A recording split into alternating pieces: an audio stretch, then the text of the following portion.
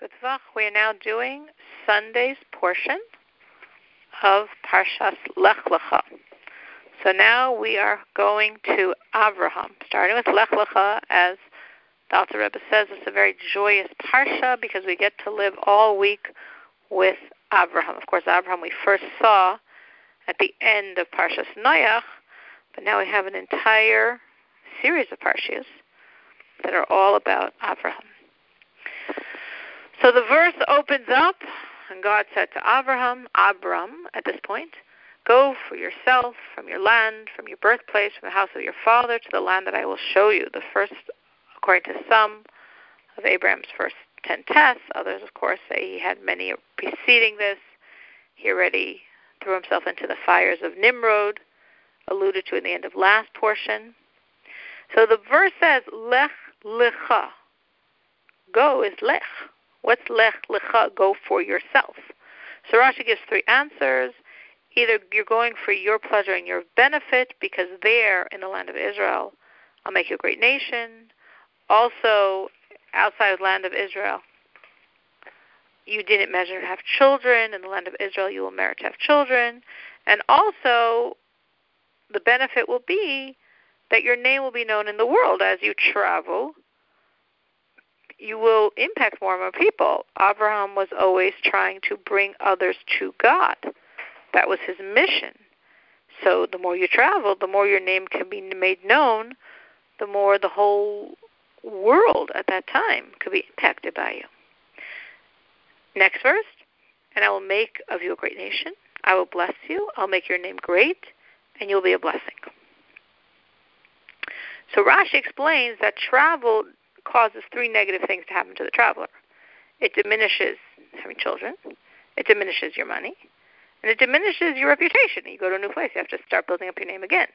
So that's why Abraham needed these three blessings, which God blessed him. That he's going to have children, that he's going to have money, and that he'll have his reputation. When it says, and I will make your name great, Rashi says here, in some versions of Rashi, I'm going to add a letter to your name. Until now he was Avram, like the father of Aram. Now you're going to be Avraham, which implies the father of all the nations. Av hamon goyim nesaticha. Also, Avraham, by adding that hey, we now have the numerical value of your name to be 248, which corresponds to the number of parts of a man's body. So in other words, before you had this extra hey, it's as if your body was missing 5 parts, which connects to the idea of you not having children. Now, at this time, God did not change his name. This is only in some versions of Rashi. It's one explanation. What does it mean? I'll make your name great, that I'm going to add this hey and move you from Avram to Avraham. I'm going to move you from, as I'm saying, spiritually, the father of Aram to the father of many nations.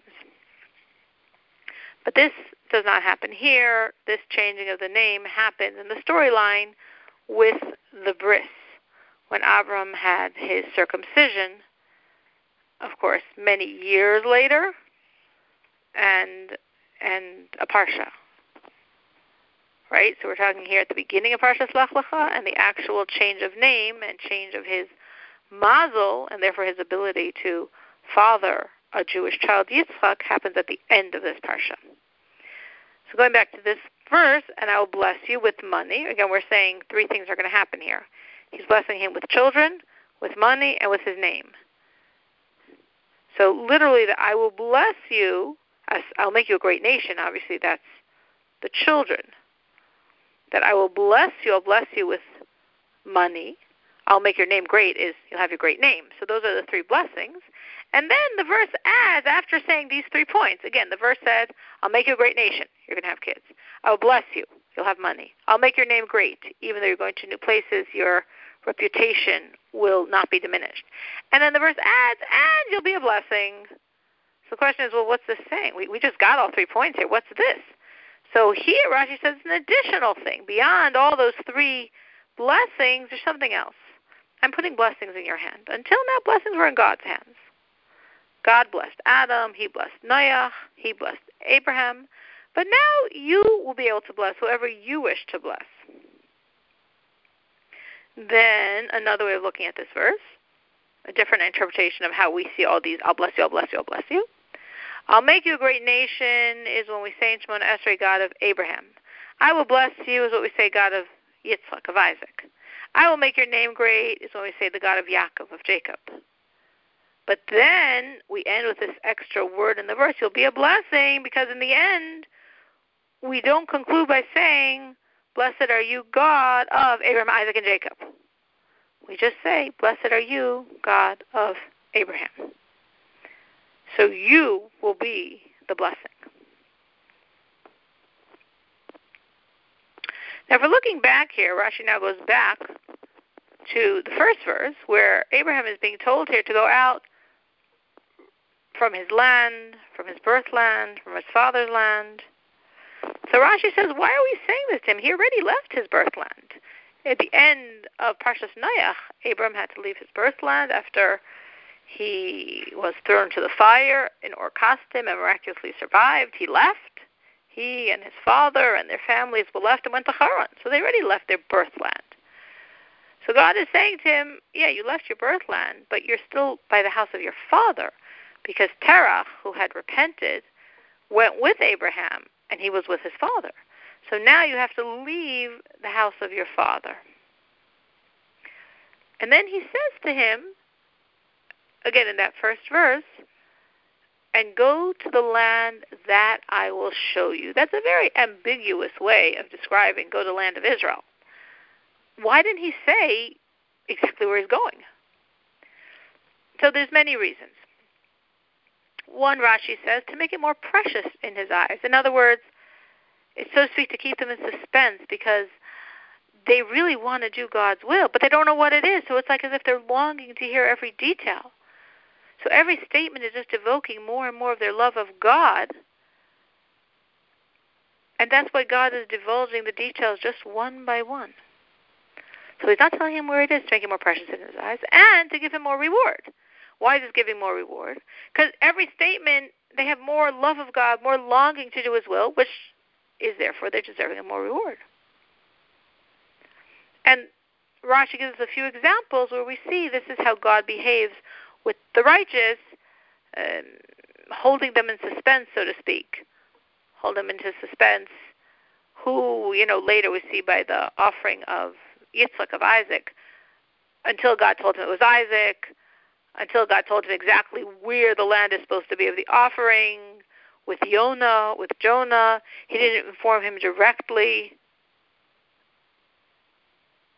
the content of the prophecy he had to deliver to Nineveh. This is what God does with the righteous to make it more precious in their eyes and to increase their reward. Next verse, verse 3. I will bless those who bless you, and those who curse you I will curse, and all the families of the earth will be blessed through you. So what does it mean that all the families of the earth will be blessed through you? So Rashi says there are many Agadic explanations on this. It's interesting. I noticed this very strongly in Parshas Bereishis, that all the time there Rashi was saying, like, there's some, the Midrash answers this, but we can't give over that because Rashi is a Pashtan. Rashi is coming to explain the simple meaning of the text. But what he's doing here is sort of telling you, I know what your question is, and it's a great question, and there's great answers in the Midrash, but I can't give them to you because that's out of my job description. But if you looked up at the Midrash, you'd find the answers you're looking for. So I'm just going to give you here the literal meaning of the text. What does it mean, and the families of the earth will be blessed through you? That a person will say to his child, you should be like Abraham. That's how the families of the earth will be blessed through you. But better answers to the question, look at the Midrash. Verse 4. So Abraham went as God had spoken to him, and Lot is his nephew, his deceased brother's son, and Lot went with. Abraham was 75 years old when he left Haran. Next verse. Abraham took his wife, Sarai, who later becomes called Sarah, but at this point is still Sarai, like he's really Abram, not Avraham, and Lot, his brother's sons, and all the possessions they had amassed, and the souls they made in Haran, and they left to go to the land of Canaan, and they came to the land of Canaan. Now, what does it mean, the souls they made in Haran? How do you make souls? So there's two explanations here. One is all the people that they brought close to God. So Abraham would bring the men close, Sarai would bring the women close, so all of these people went with them, as if they made them. And the simple meaning is the slaves they had acquired, they made in Haran. The next verse. Avram passed into the land as far as the site of Shechem until the plain of Moreh, and the Canaanite was then in the land. So, passed into the land, Rashi explains, means he's entered into it. As far as Shechem, why did he go to Shechem? He went to Shechem, everything he did was very deliberate. It all had very echoing ramifications in the future generations. So he knew that the sons of Jacob would have this tremendous war in Shechem, which they did after what happened with Dinah, and he prayed there for their success until the plain of Moreh. So the way it's written, as far as the site of Shechem, until the plain of Moreh, implies that Shechem and the plain of Moreh are the same thing. So Rashi says, yes, that is the same thing. This is Shechem. And there, God showed Abraham two mountains, Mount Gerizim and Mount Abel. If you remember, a number of parshas ago we learned this, that there is where the Jewish people took the oath of Torah. And the Canaanite were then in the land. What does this mean, they were then in the land? It would maybe, if at that point the Canaanite were in the land, but later, like when the Jews got the Torah, they weren't, we can understand that God's saying, oh, then the Canaanite were in the land. But that's not so, because when the Jews entered Israel, the Canaanite were still there. So what does it mean they were then in the land? So what it means is they were then in the process of conquering the land, meaning, okay, after the flood, what we learned last week, there's Noach, and he has three sons, Shem, Ham, and Japheth. And he divided the world between those three sons. And the land of Israel he gave to the descendants of Shem, as obviously makes sense because the Jewish people descend from Shem, Semites. But at this point of time, when Abraham was coming into Israel, that was when the Canaanim, who are descendants of Ham, the Canaanim which actually were cursed by Noach, as we learned last week, the Canaanim were in the process of conquering the land of Israel from the descendants of Shem. Which is why God is saying here, I'm going to give this land, Abraham, to your offsprings. Because you're a descendant of Shem. Originally this land was given to the descendants of Shem. Noach gave it to the descendants of Shem. This is the land of Israel. The Canaanim are taking it from them temporarily. I'm going to give it back to you. Next verse, God appeared to Abram, and said, to your offspring I will give this land. So he built an altar there to God who appeared to him. So Rashi says, why is he building the altar? For two amazing pieces of news he was just given. God said he's going to have children. He said, to your children I will give this land. So hey, that's great news. It means he's going to have children. And his children will get this land. They're going to get the land of Israel. Next verse. From there he relocated to the mountain east of Beth El, and he pitched his tent with Beth El on the west and Ai on the east. And he built there an altar to God and invoked God by name. So from there, he relocated, Rashi explains, his tent he moved to east of this place. So obviously we can think of it in the map. Abraham's tent is between these two cities, with Bethel on the west and Ai on the east. Now, it's written Ahalah, her tent, which implies that first he pitched his wife's tent, and then he pitched his own tent. And he built there an altar. Now, why did he build an altar there? Everywhere he's building an altar, it's for a reason. It wasn't just like a random thing he did or a thing he did very often. So each altar has tremendous significance. So Rashi says the altar here is because he knew the troubles the Jewish people would have in Ai. When the Jews entered Israel and they conquered Jericho, they were told they couldn't take anything from the spoils. It was a godly conquest, and they weren't allowed to touch anything of the spoils. It was all supposed to be burnt up. And a Jew, Achan, took from the spoils, and because of that, all of the Jewish people, when they went on to conquer Ai, suffered a great defeat. So Abraham prophetically knew of this, so he built this altar praying to God to help his descendants there. Next verse. Then Avram journeyed on, going and traveling toward the south. So Rashi explained he would dwell a month one place, and he would travel and go a month another place, and all of his journeys were toward the south to the direction of Jerusalem. Next verse.